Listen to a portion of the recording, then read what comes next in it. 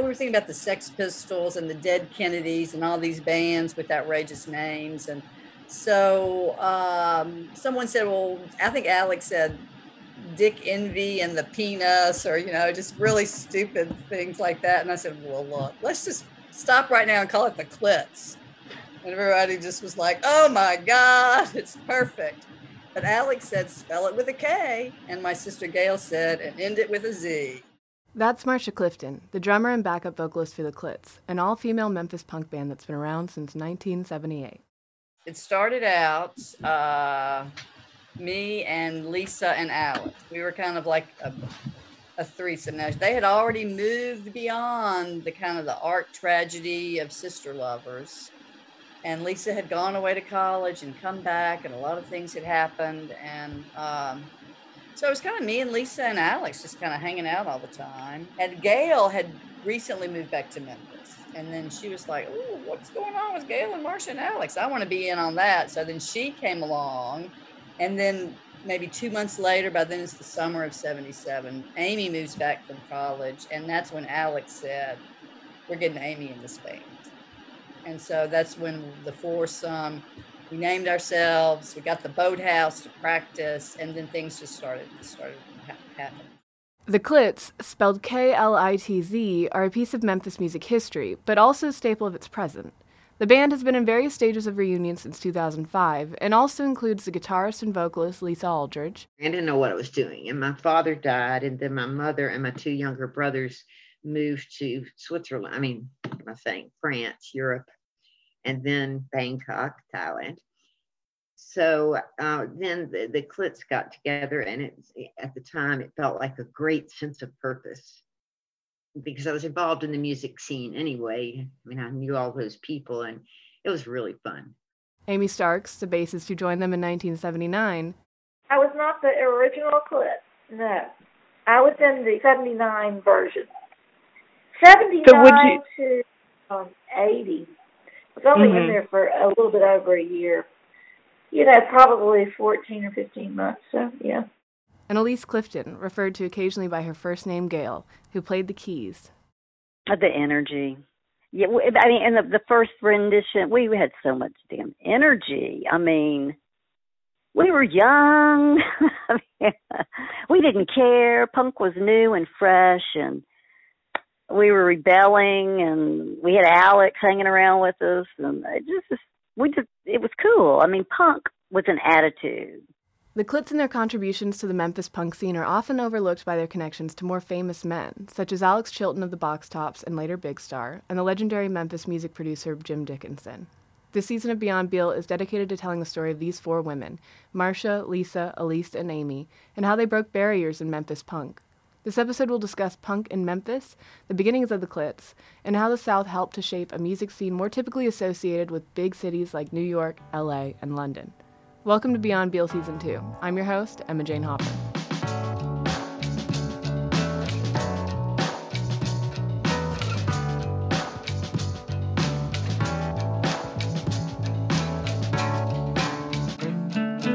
The initial inception of the Clits was helped along by Alex Chilton of Big Star, according to Marcia Clifton. And so it was just kind of a natural progression of our friendship and being around Alex. And, it was just kind of really the luck of the draw, really. I feel like in hindsight, it took all four of us to be the Clits, specifically, in fact. And just being in that spot, with Alex and Lisa and just kind of just the people around us. But while he helped make connections, the musical chemistry of the Clits wasn't something dictated by Chilton. That's kind of how I see it.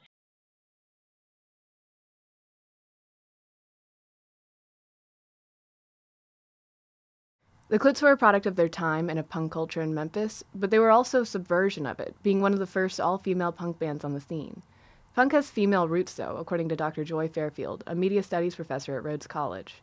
Dr. Fairfield considers Sister Rosetta Tharpe a queer, black, female musician popular in the 1930s and 1940s and from the South to have been a progenitor of punk music due to her musical style. she played an electric guitar, and she could make that electric guitar sing like really nobody had before. She also infused it with an incredible sense of sensuality and sort of like a resistance, a kind of like luscious, chewy, embodied resistance to a kind of mainstream status quo. And played her instrument in a way that was sort of sensuous and empowered, which of course Elvis then stole, and then that became the beginning of rock and roll, which I think, you can't think about punk without, the electric guitar. And I definitely think Sister Rosetta Tharpe sometimes doesn't get enough credit for really being a forerunner to how that instrument could be used.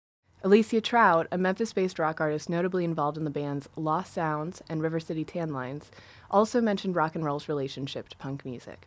Memphis punk, I understand why it's called punk, but its roots are in rock and roll with like the song structure of the verse, chorus, a catchy chorus phrase. And then you add some sloppiness and some drunkenness and some whatever to it. And that's how it becomes punk, I guess.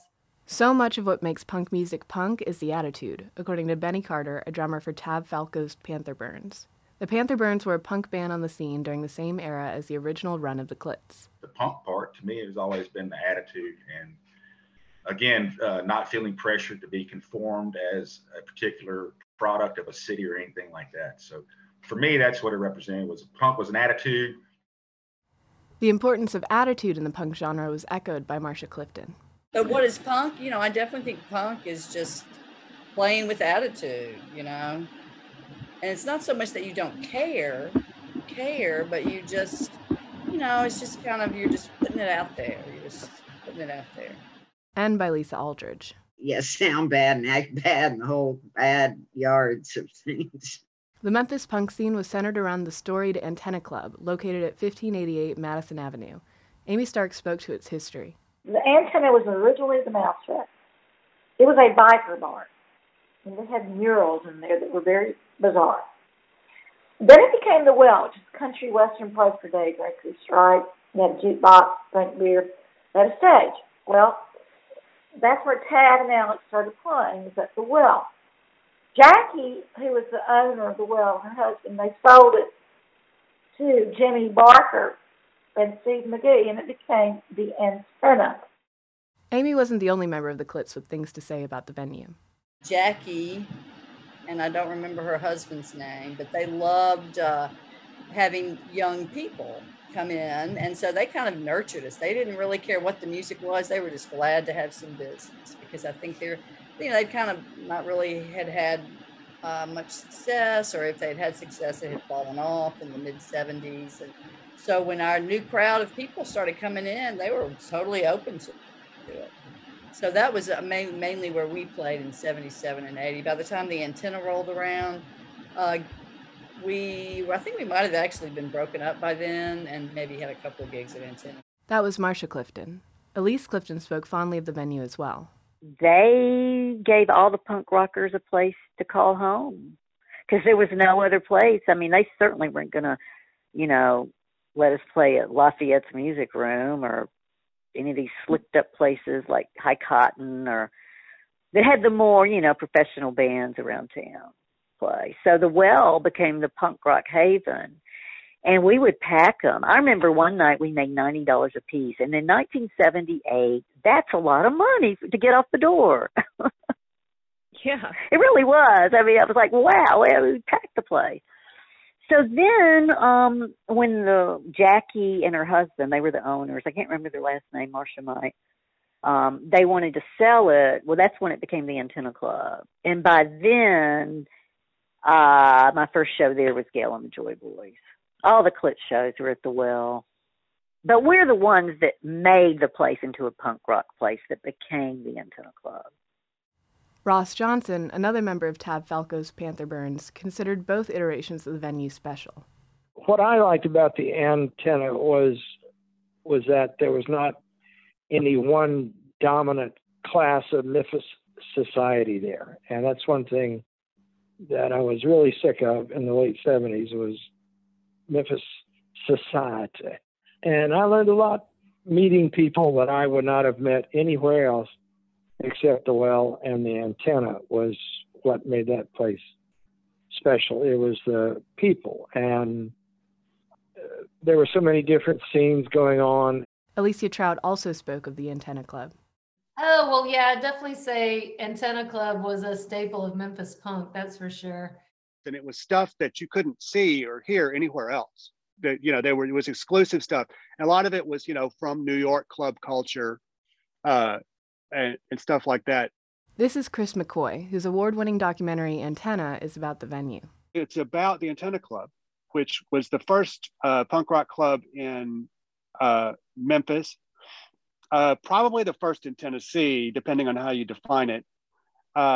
Certainly the first one in Tennessee to be to be founded to be a punk rock club. It's a big chunk of music that has been really ignored, you know, since most music histories of Memphis, rightly so, concentrate on the 50s and 60s and 70s. The scene at the Well and its evolution into the Antenna Club was a home for punk rockers who weren't necessarily welcome elsewhere. They just didn't have any place to go. And the Antenna provided a chunk of those people a place to play. Ross Johnson said the more underground nature of Memphis punk allowed the artists more freedom. Yeah, we didn't have to be punk rock in Memphis was different, really. I mean, it may have sounded a bit like, you know, LA or New York, but it was not, you know, attitude-wise, it was, you know, it was just had to be a different beast. The Antenna allowed us to feel unpressured because we were miles away from Beale Street and we were miles away from making money. Dr. Fairfield spoke to why places like LA and New York were considered originators of punk, despite its roots in the South. I think one of the reasons why there's this narrative that punk emerged from sort of, you know, either London or kind of downtown New York City, Greenwich Village, New York City, is because those places are considered taste-making places. So there are taste makers who go around to the underground clubs in taste-making cities and try to find what edgy stuff is happening at underground clubs. And then they grab it and they say, this is the next big thing. So the difference between the South was not that that wasn't happening here, but that those tastemakers were not going around to our underground clubs and grabbing people from outside them. So I think that is a pretty big reason why it sometimes seems like art comes from the centers of sort of the colonial metropolis, but it's not that. It's that tastemakers with money and access exist in these metropolis. Dr. Fairfield has conducted interviews with and research on the Clits, along with our faculty advisor, Dr. J. Tyler Fritz. They were assisted by Atara Anna Vitrida, a Rhodes alum who helped in part with filming and interviewing the Clits. She said the DIY culture of Southern music made punk music a natural addition to its musical heritage. I think that's part of why punk probably did take such a, you know, strong foothold in certain areas of the South, not necessarily even just because there's a long history of a lot of people who aren't getting acknowledged by the broader popular cultural mainstream to some extent, but also because there is that musical tradition of, I'm going to find whatever makes a sound I like, and I'm going to use it to make a sound, and I'm going to put that sound along with the story I want to tell, and anyone who wants to listen can hear it.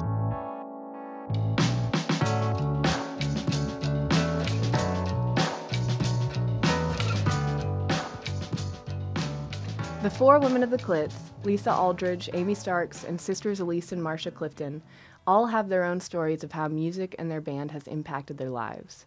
We'll talk more about them in our following episodes, but in this show we'll hear about their backgrounds and style. Here's Elise Clifton. Well, my story is I just grew up here and I've been around music all my life. You know, my parents bought us the Beatle records and the Elvis records, and so just grew up on music. I was just always into music, and then my first career was being a hairdresser, and I did that. I went to beauty school when I got out of high school. I graduated and went to work in a shop, and that was about the time I started hanging out with Alex Chilton. And when he tells you, hey, you're a real musician, he wants to be a hairdresser anymore, right? So he was the first person that ever pointed it out to me. Yes, you are a musician. And so coming from him, I kind of went with it. And I started writing poetry in high school. So it's like when you put two and two together, the poetry with the music, it just made sense. Marcia Clifton said all of her pursuits have had something in common with punk rock. So I started out as theater, dropped out to be in the Clits, then went back as a journalist, which is what my bachelor's degree is in, and my master's is in library. And so they really kind of all go together, even the theater and punk rock with, little kids, because I don't care about acting crazy or foolish or just getting them excited about, the printed page. Amy Starks grew up in a musical home. We always had a lot of, show tunes or classical music. And then my dad actually bought me my first Beatle record, and there was great music here in Memphis in the 60s, and I went to St. Mary's, so we listened to the radio every day. I did learn how to sing out there. We had choir, but it was an Episcopal girls' school. We went to chapel every single day with chapel caps on. So I really got into music, and then my dad gave me his Garcia, and I started taking classical guitar and just, learning how to play guitar. All of the members of the Clits had an opinion about their association with punk. Elise Clifton said it reflected more on their musical ability. I mean, that's what made us punk is we never tuned our guitars. So we were off key, and that's why one critic said we sounded like a wounded animal mixed with a broken washing machine. So between the not being in time and not being in tune. So see, if we weren't in tune, I wouldn't sing in tune. So it was just kind of a mixed bag. And Marcia Clifton considers the label more appropriate for some than for others. I think Lisa is not a punk rocker. I think that Gail and I are the punk rockers. I think Lisa had a certain delivery and style that made her look punk and act punk, but I think her music was much more melodic, or even more like the Roaches. Lisa was never a huge fan of their punk label, though she embraced the fashion of the punk scene, according to Amy Starks. The Clits, they was kind of glam. Lisa really embraced the punk lifestyle. When she cut her hair, she kind of, she became very militant, but she was strong, and I was kind of like a recovering punk rocker. My mother was thrilled she didn't have a punk rocker. I mean, I was walking around, I had cut my hair black, and like a Bam Bam hairdo, like a ponytail on top. I looked like Pebbles. I was like Pebbles in the Flintstones. Torn up tights and leopard skin.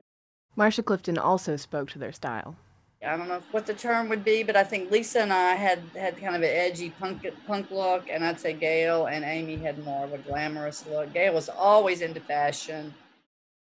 At the end of the day, the Clits are considered a punk band. They played in the punk scene, were involved with punk artists, and they looked the part. How much of that was intentional and how much of it was due to the influence of the culture the musicians found themselves in is up for debate. Marcia Clifton attributes their label in part to their association with Alex Chilton and his involvement with the Cramps, a New York punk band, as a producer. I think we got labeled punk, and I know Lisa really hates that we got labeled punk.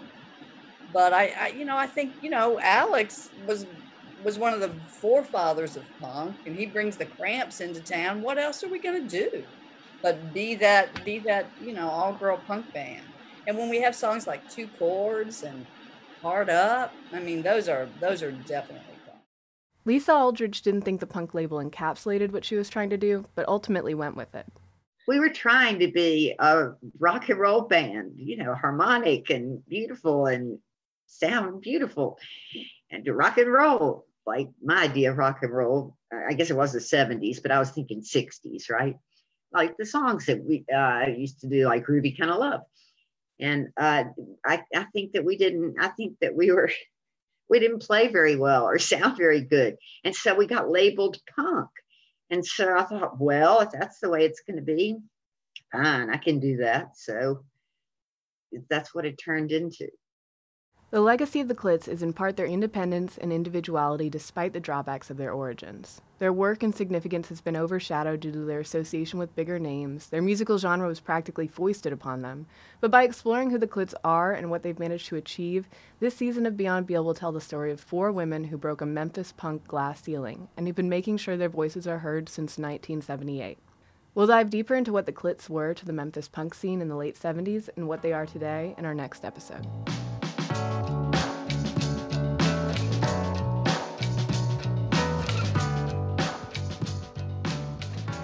Thank you so much for tuning in to Beyond Beale, the Mike Curb Institute's Memphis Music History podcast. If you enjoyed this episode, then be sure to listen to the rest of our season, an in-depth on the all-female Memphis punk band The Klits, wherever you get your podcasts.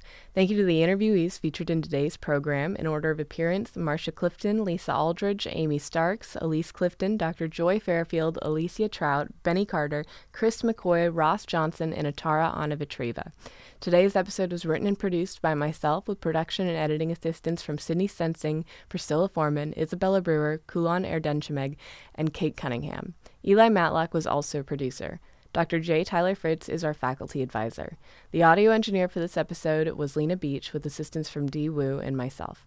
The original music for today's program was created by Cam Napier. Thank you to Betsy John and Shaliz Barzani for our cover art. I'm your host, Emma Jane Hopper. Thanks for listening.